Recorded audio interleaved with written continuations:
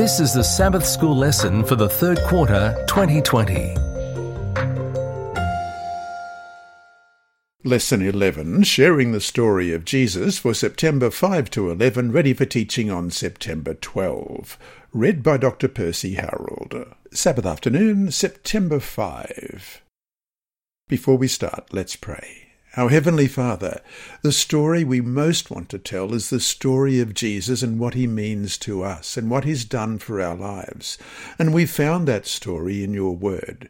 This week, as we open your word, we pray that your Holy Spirit will guide us and bless us, and that we may find from your word clues as to how we can share this amazing story of Jesus, about his pre-existence, his birth, his life, his teachings, his death, his resurrection, and his soon coming. We pray that each of us this week may be blessed as we study this amazing topic. In Jesus' name, amen. Our memory text this week is 1 John chapter 5 and verse 13. These things I have written to you who believe in the name of the Son of God, that you may know that you have eternal life, and that you may continue to believe in the name of the Son of God. Let's read that again, 1 John chapter 5 and verse 13. These things I have written to you who believe in the name of the Son of God, that you may know that you have eternal life, and that you may continue to believe in the name of the Son of God.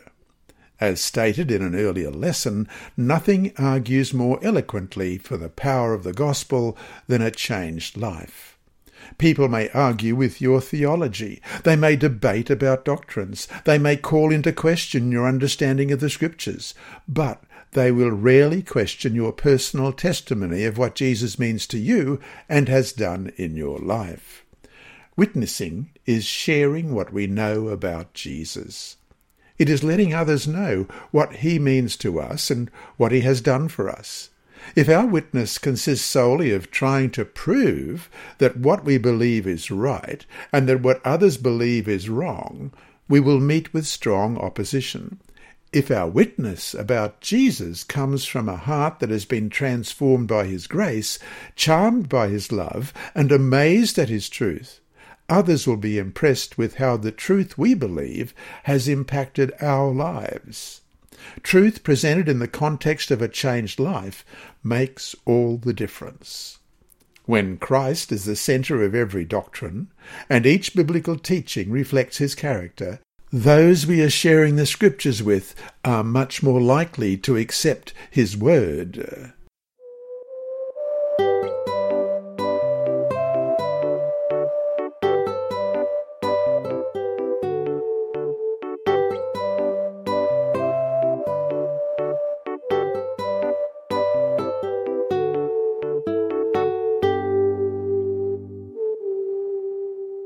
Sunday, September 6. Jesus, the basis of our testimony.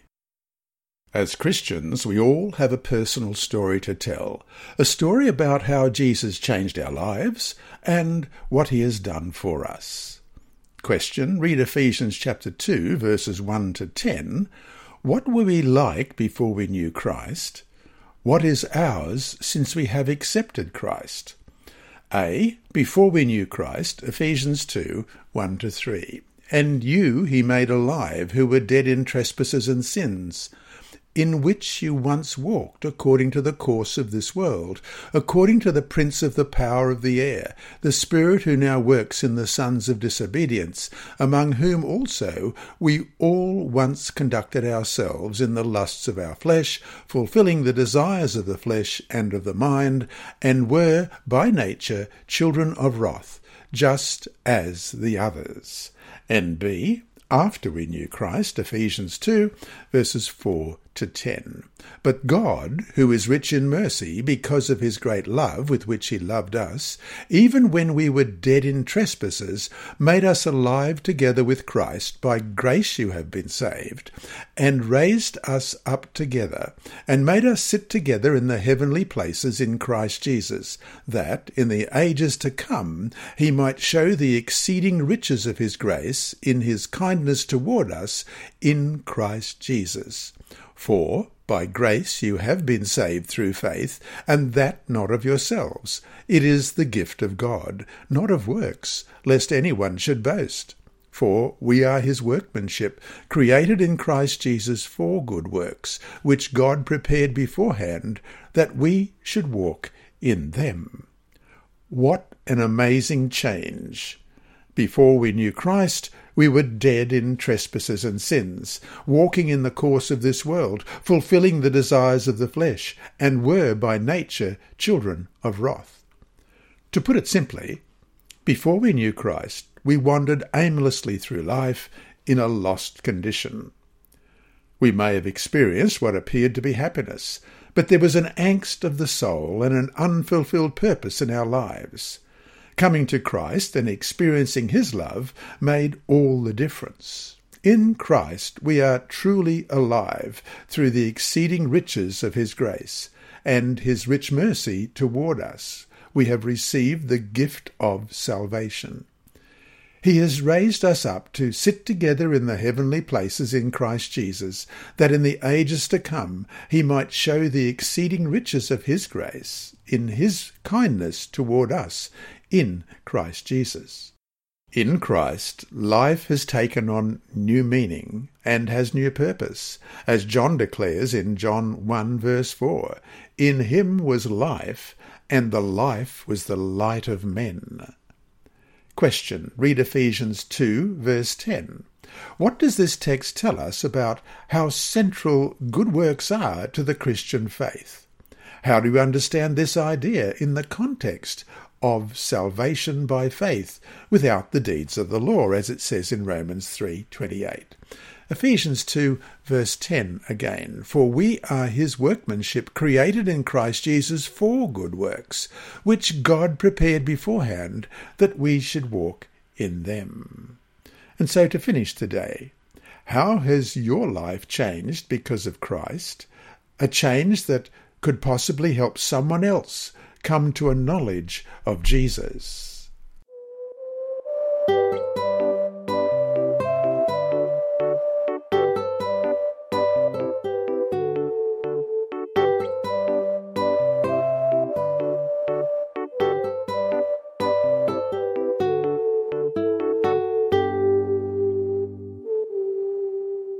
Monday, September 7, the transformative power of personal testimony. John and James, the sons of Zebedee, were known as the sons of thunder, as we read in Mark 3:17. In fact, it was Jesus who gave them their nickname. An illustration of John's fiery disposition took place when Jesus and his disciples were travelling through Samaria. When they tried to find a place of lodging for the night, they met with opposition due to the prejudice of the Samaritans against the Jews. They were refused even the humblest of accommodations. James and John thought they had the solution to the problem. When his disciples, James and John, saw this, they said, "Lord, do you want us to command fire to come down from heaven and consume them, just as Elijah did?" In Luke 9, verse 54, Jesus rebuked the brothers, and they all left the village quietly. Jesus' way is the way of love, not combative force. In the presence of Jesus' love, John's impetuosity and anger were transformed to loving kindness and a gentle, compassionate spirit. In John's first epistle, the word love appears nearly 40 times. In its various forms, it appears 50 times. Question. Read 1 John 1, 1-4, 1 John 3, verse 1, 1 John 4, verses 7-11, and 1 John 5, verses 1-5. What do these passages tell you about John's testimony and the changes that took place in his life because of his interaction with Jesus? 1 John 1, beginning at verse 1.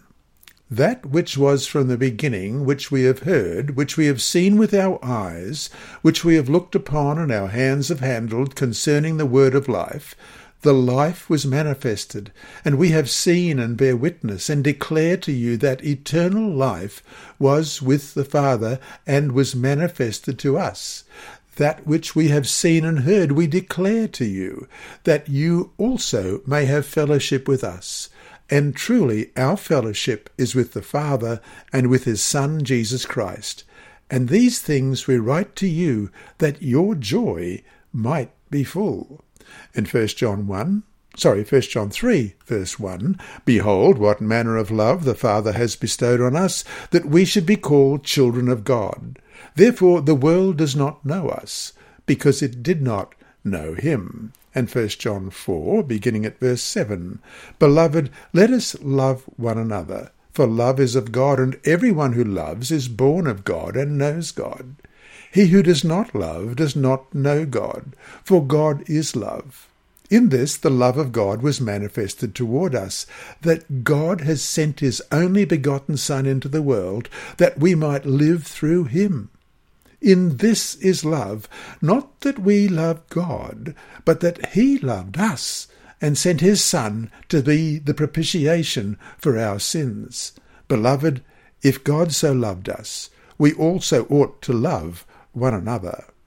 And 1 John chapter 5, beginning at verse 1, Whoever believes that Jesus is the Christ is born of God, and everyone who loves him who begot also loves him who is begotten of him. By this we know that we love the children of God, when we love God and keep his commandments. For this is the love of God, that we keep his commandments, and his commandments are not burdensome. For whatever is born of God overcomes the world, and this is the victory that has overcome the world, our faith. Who is he who overcomes the world, but he who believes that Jesus is the Son of God? There is an eternal principle of the universe. Ellen White states this principle well in these words in Desire of Ages, page 22. The exercise of force is contrary to the principles of God's government. He desires only the service of love, and love cannot be commanded. It cannot be won by force or authority. Only by love is love awakened. End of quote. When we are committed to Christ, his love will shine through us to others. The greatest testimony of Christianity is a changed life. This does not mean we will never make mistakes, and that we might at times not be the conduits of love and grace that we are supposed to be. But it does mean that ideally the love of Christ will flow from our lives, and we will be a blessing to those around us. So to finish today, how well do you reflect the love of Christ to others? Think about the implications of your answer.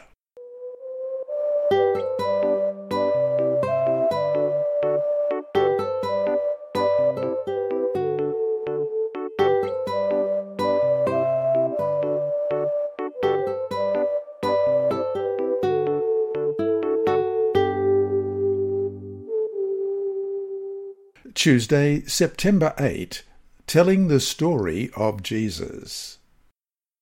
Who were the first missionaries that Jesus ever sent out? They were not among the disciples. They were not among his lifetime followers. The first missionaries that Jesus sent out had been madmen, demoniacs, who a few hours before had terrorized the countryside and struck fear into the hearts of the neighbouring villages. With supernatural demonic power, one of these demoniacs broke the chains that bound him, shrieked in horrific tones, and mutilated his own body with sharp stones. The agony of their voices often reflected a deeper agony in their souls, as we read in Matthew 8, verses 28 and 29. When he had come to the other side, to the country of the Gergesenes, there met him 2 demon-possessed men coming out of the tombs, exceedingly fierce, so that no one could pass that way. And suddenly they cried out, saying, What have we to do with you, Jesus, you Son of God? Have you come here to torment us before the time? And in Mark chapter 5, verses 1 to 5, we read, Then they came to the other side of the sea, to the country of the Gadarenes, and there he had come out of the boat, immediately there met him out of the tombs a man with an unclean spirit, who had his dwelling among the tombs, and no one could bind him, not even with chains, because he had often been bound with shackles and chains, and the chains had been pulled apart by him, and the shackles broken in pieces. Neither could anyone tame him. And always, night and day, he was in the mountains and in the tombs, crying out and cutting himself with stones. But then they met Jesus, and their lives were changed. They would never be the same. Jesus drove the tormenting demons out of their bodies into a herd of pigs and over a cliff into the sea, as we read in Matthew 8, beginning at verse 32. And he said to them, "Go." For when they had come out, they went into the herd of swine, and suddenly the whole herd of swine ran violently down the steep place into the sea, and perished in the water. Then those who kept them fled, and they went away into the city and told everything, including what had happened to the demon-possessed man. And, behold, the whole city came out to meet Jesus, and when they saw him, they begged him to depart from their region. And in Mark chapter 5, beginning at verse 13, and at once Jesus gave them permission. Then the unclean spirits went out and entered the swine. There were about 2,000. And the herd ran violently down the steep place into the sea, and drowned in the sea. So those who fed the swine fled, and they told it in the city and in the country. And they went out to see what it was that had happened. Question. Read Matthew chapter 8, verses 28 to 34. What happened to these men, and what did the townspeople find when they came out to see what had happened? Matthew 8, beginning at verse 28 again. When he had come to the other side, to the country of the Gergesenes, there met him 2 demon-possessed men coming out of the tombs, exceedingly fierce, so that no one could pass them way. And suddenly they cried out, saying, "What have we to do with you, Jesus, you Son of God? Have you come here to torment us before the time?" Now a good way off from them there was a herd of many swine feeding. So the demons begged him, saying, "If you cast us out, permit us to go away into the herd of swine." And he said to them, "Go." So, when they had come out, they went into the herd of swine. And suddenly the whole herd of swine ran violently down the steep place into the sea, and perished in the water. Then those who kept them fled, and they went away into the city and told everything, including what had happened to the demon-possessed men. And behold, the whole city came out to see Jesus. And when they saw him, they begged him to depart from their region. The demoniacs were now new men transformed by the power of Christ. The townspeople found them sitting at the feet of Jesus, listening to every word from the Master's mouth. We should note that Matthew's Gospel says that there were 2 demoniacs delivered, while Mark's Gospel focuses the story on only one of the 2. But the point is, Jesus restored them physically, mentally, emotionally, and spiritually. Question. Read Mark chapter 5, verses 18 to 20. Obviously, the changed demoniac, this new convert, wanted to stay with Jesus, but what did Christ send him to do? Mark 5, beginning at verse 18. And when he got into the boat, he who had been demon-possessed begged him that he might be with him.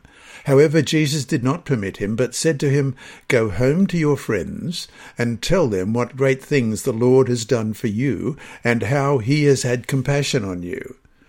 And he departed and began to proclaim in Decapolis all that Jesus had done for him, and all marvelled. Ellen White writes in The Desire of Ages, page 340, For a few moments, only these men had been privileged to hear the teachings of Christ. Not one sermon from his lips had ever fallen upon their ears. They could not instruct the people as the disciples who had been daily with Christ were able to do, but They bore in their own persons the evidence that Jesus was the Messiah. They could tell what they knew, what they themselves had seen and heard and felt of the power of Christ. This is what everyone can do whose heart has been touched by the grace of God." End of quote. Their testimonies prepared Decapolis, 10 cities on the shores of the Sea of Galilee, to receive the teachings of Jesus. This is the power of personal testimony.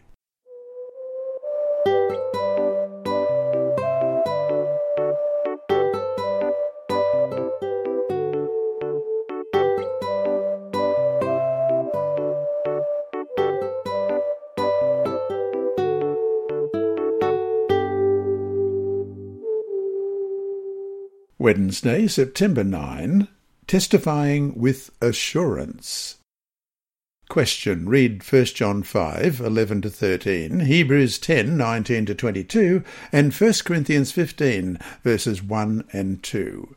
What assurance of eternal life do the Scriptures give us that allows us to testify of our salvation in Christ with certainty? 1 John 5, beginning at verse 11. "And this is the testimony that God has given us eternal life, and this life is in his Son. He who has the Son has life. He who does not have the Son of God does not have life. These things I have written to you who believe in the name of the Son of God, that you may know that you have eternal life, and that you may continue to believe in the name of the Son of God." And Hebrews 10, verses 19-22. "Therefore, brethren, having boldness to enter the holiest by the blood of Jesus, by a new and living way which he consecrated for us through the veil, that is, his flesh, and having a high priest over the house of God, let us draw near with a true heart in full assurance of faith, having our hearts sprinkled from an evil conscience and our bodies washed with pure water." And 1 Corinthians 15, 1 and 2. "Moreover, brethren, I declare to you the gospel which I preached to you, which also you received, and in which you stand, by which also you are saved, if you hold fast that word which I preached to you, unless you believed in vain." If we do not have the personal assurance of salvation in Jesus, it is not possible to share it with someone else. We cannot share what we do not have ourselves. There are conscientious Christians who live in a state of perpetual uncertainty, wondering whether they will ever be good enough to be saved. As a wise old preacher once said, "When I look at myself, I see no possibility of being saved. When I look at Jesus, I see no possibility of being lost." The Lord's words ring with certainty down through the ages. Isaiah 45, verse 22, "Look at me and be saved, all you ends of the earth, for I am God and there is no other." Our Lord wants each one of us to rejoice in the salvation that he so freely offers. He longs for us to experience what it means to be justified by his grace and to be free from the condemnation that the guilt of sin brings. As Paul says in Romans 5 verse 1, "Therefore, having been justified by faith, we have peace with God through our Lord Jesus Christ." He adds that we can have the assurance that there is therefore now no condemnation to those who are in Christ Jesus, Romans 8 verse 1. The Apostle John confirms in 1 John 5:12, "He who has the Son has life. He who does not have the Son of God does not have life." If by faith we have accepted Jesus and he lives in our hearts through his Holy Spirit, the gift of eternal life is ours today. This is not to say that once we've experienced the grace of God and salvation in Christ, we can never lose it. Actually, we'll look at a couple of texts here.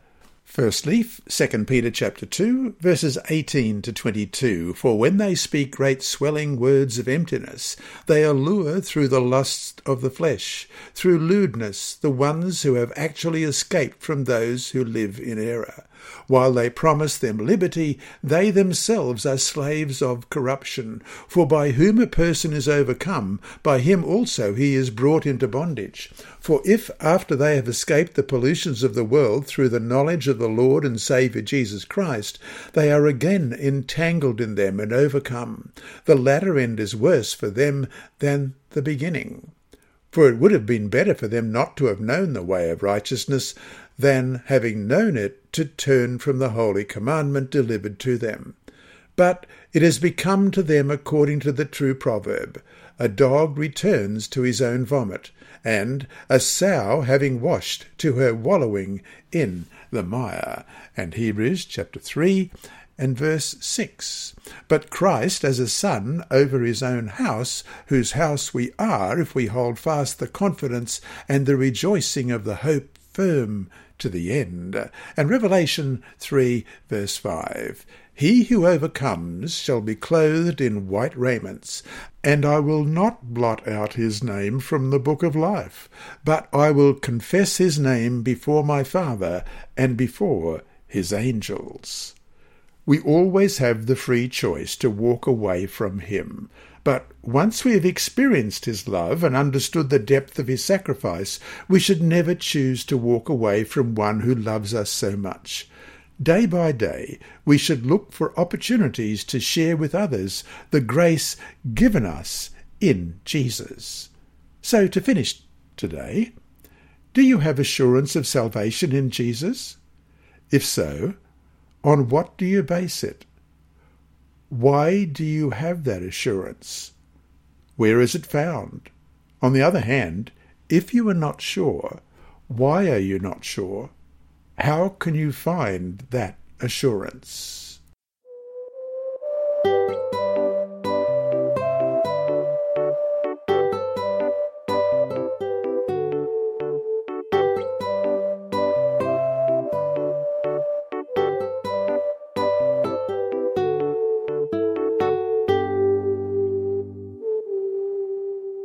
Thursday, September 10, something worth testifying about. "I am crucified with Christ. Nevertheless I live, yet not I, but Christ liveth in me. And the life which I now live in the flesh, I live by the faith of the Son of God, who loved me and gave himself for me." Galatians 2:20. And that's my favourite Bible text. There are certainly sacrifices when we accept Christ. There are things he asks us to surrender. Jesus made plain the commitment it would take to follow him in Luke 9:23. "If anyone desires to come after me, let him deny himself and take up his cross daily and follow me." Death on a cross is a painful death. When we surrender our lives to the claims of Christ and this old man of sin is crucified, it is painful. Romans 6:6. "Knowing this, that our old man was crucified with him, that the body of sin might be done away with, that we should no longer be slaves of sin." It is painful at times to give up cherished desires and lifelong habits, but the rewards far outweigh the pain. Powerful testimonies that have a life-changing impact on others focus on what Christ has done for us, not what we have given up for him. They centre on his sacrifice, not on our so-called sacrifices. For Christ never asked us to give up anything that it is in our best interest to retain. Yet, the history of Christianity is filled with stories of those who've had to make tremendous sacrifices for Christ's sake. Not that these people were earning salvation or that their acts, no matter how selfless and sacrificial, gave them merit before God. Instead, in most cases, realizing what Christ has done for them, these men and women were willing to lay all on the altar of sacrifice according to God's calling in their life. Question, read John 1:12, John 10:10, John 14:27 and 1 Corinthians 1:30. Our testimony always is based on what Christ has done for us. Lists some of the gifts of his grace mentioned in the texts above. John 1, verse 12, "But as many as received him, to them he gave the right to become children of God, to those who believe in his name." And John 10, verse 10, "The thief does not come except to steal and to kill and to destroy. I have come that they may have life, and that they may have it more abundantly." And 1 Corinthians 1, verse 30, "But of him you are in Christ Jesus, who became for us wisdom from God, and righteousness, and sanctification, and redemption."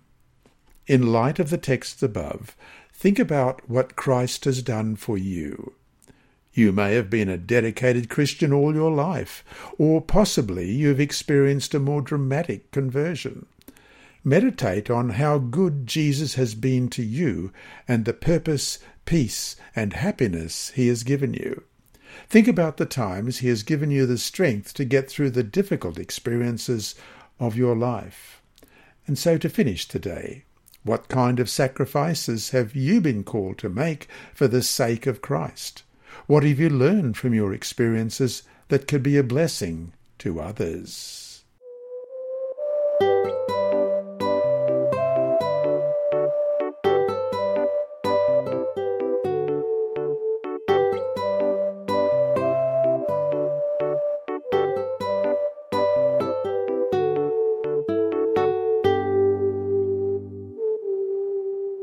Friday, September 11.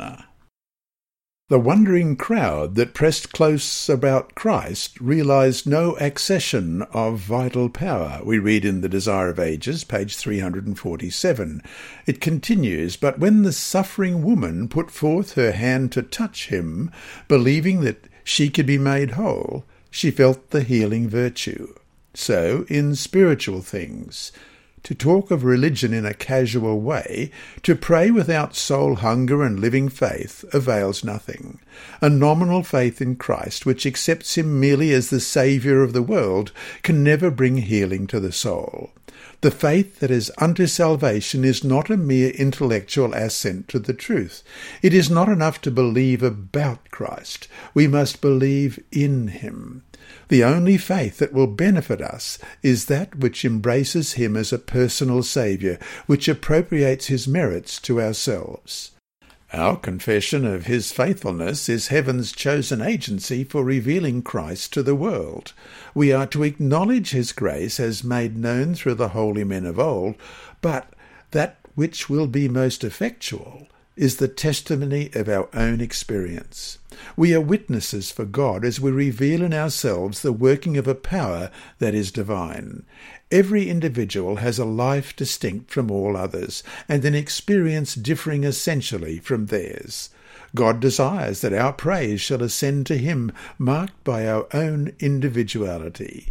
These precious acknowledgments to the praise of the glory of his grace, when supported by a Christ-like life, have an irresistible power that works for the salvation of souls.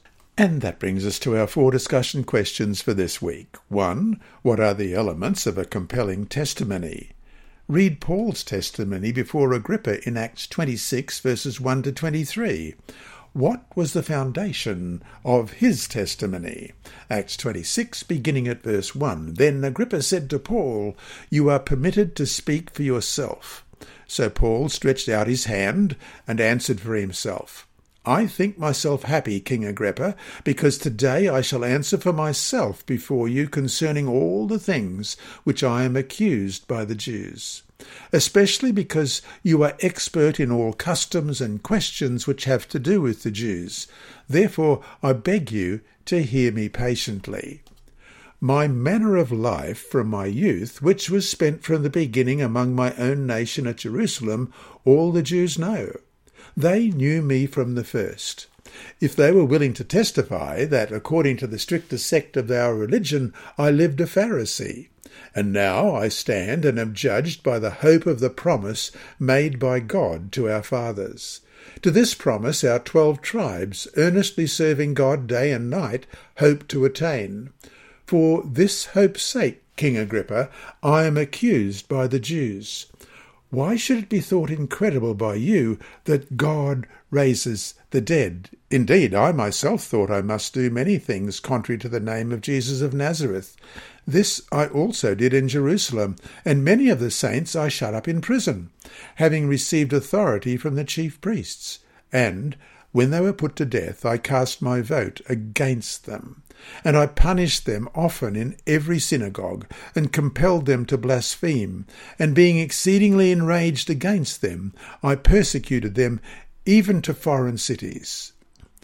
While thus occupied, as I journeyed to Damascus with authority and commission from the chief priests, at midday, O king, along the road I saw a light from heaven, brighter than the sun, shining around me and those who journeyed with me. And when we all had fallen to the ground, I heard a voice speaking to me and saying in the Hebrew language, Saul, Saul, why are you persecuting me? Is it hard for you to kick against the goads? So I said, Who are you, Lord? And he said, I am Jesus, whom you are persecuting. But rise and stand on your feet, for I have appeared to you for this purpose, to make you a minister and a witness both of the things which you have seen and of the things which I will yet reveal to you. I will deliver you from the Jewish people, as well as from the Gentiles, to whom I now send you, to open their eyes, in order to turn them from darkness to light, and from the power of Satan to God, that they may receive forgiveness of sins and an inheritance among those who are sanctified by faith in me. Therefore, King Agrippa, I was not disobedient to the heavenly vision, but declared first to those in Damascus and in Jerusalem and throughout all the region of Judea, and then to the Gentiles, that they should repent, turn to God, and do works befitting repentance. For these reasons the Jews seized me in the temple and tried to kill me. Therefore, having obtained help from God, to this day I stand, witnessing both to small and great, saying no other things than those which the prophets and Moses said would come, that the Christ would suffer, that he would be the first to rise from the dead, and would proclaim light to the Jewish people and to the Gentiles. 2. Why do you think our personal testimony of what Christ has done for us is so powerful? How, therefore, do you answer the question? Okay, that's what's happened to you. But what if I don't have that kind of experience? Why should your experience be able to teach me anything about why I should follow Jesus? 3. What are some of the things you would want to avoid when giving your testimony to a non-believer? 4. Dwell on the question regarding assurance of salvation. Why is this such an important part of the Christian experience? How can we be assured of our own salvation while at the same time not being presumptuous?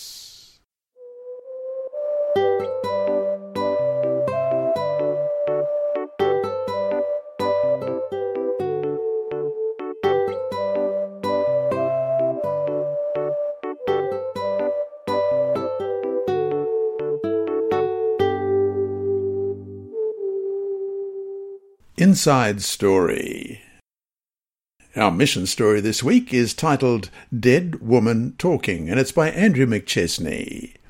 Thomas Karauda, a 28-year-old Seventh-day Adventist physician in Poland, was asked to sign the death certificate of a woman who was still alive. A nurse wheeled the woman over to the respiratory unit where Thomas was doing his hospital residency. By all appearances, she was dead. She had lung cancer, brought on by years of smoking. Rigor mortis was setting in, with the blood settling in her lower back. Her skin, usually pink as oxygen-filled blood flowed through her capillaries, now turned pale as her blood drained into the larger veins. Her condition was irreversible. "I'd never seen anything like that before," Thomas said, recalling the moment. She was dead, yet she was sitting in the wheelchair and talking. The woman had been hospitalised in the crowded intensive care unit, but her physician, seeing that he could do nothing more, had sent her out in order to free up a bed for another serious case. The nurse asked Thomas whether the woman could stay in the respiratory unit. The respiratory unit also didn't have any free beds, so Thomas placed a rolling bed into the corridor and gently laid the woman on it. Pulling up a chair, he sat down and spoke with her for the next 2 hours. The woman knew that she was dying. She expressed regret over her life choices. "I spent my entire life smoking," she said. "If only I could go back and do it over again."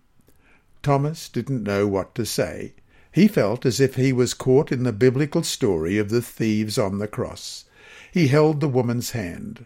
Finally, the woman took her last breath. Thomas signed the death certificate. "It is a great responsibility to be a Christian physician," said Thomas, who studied at a public medical school.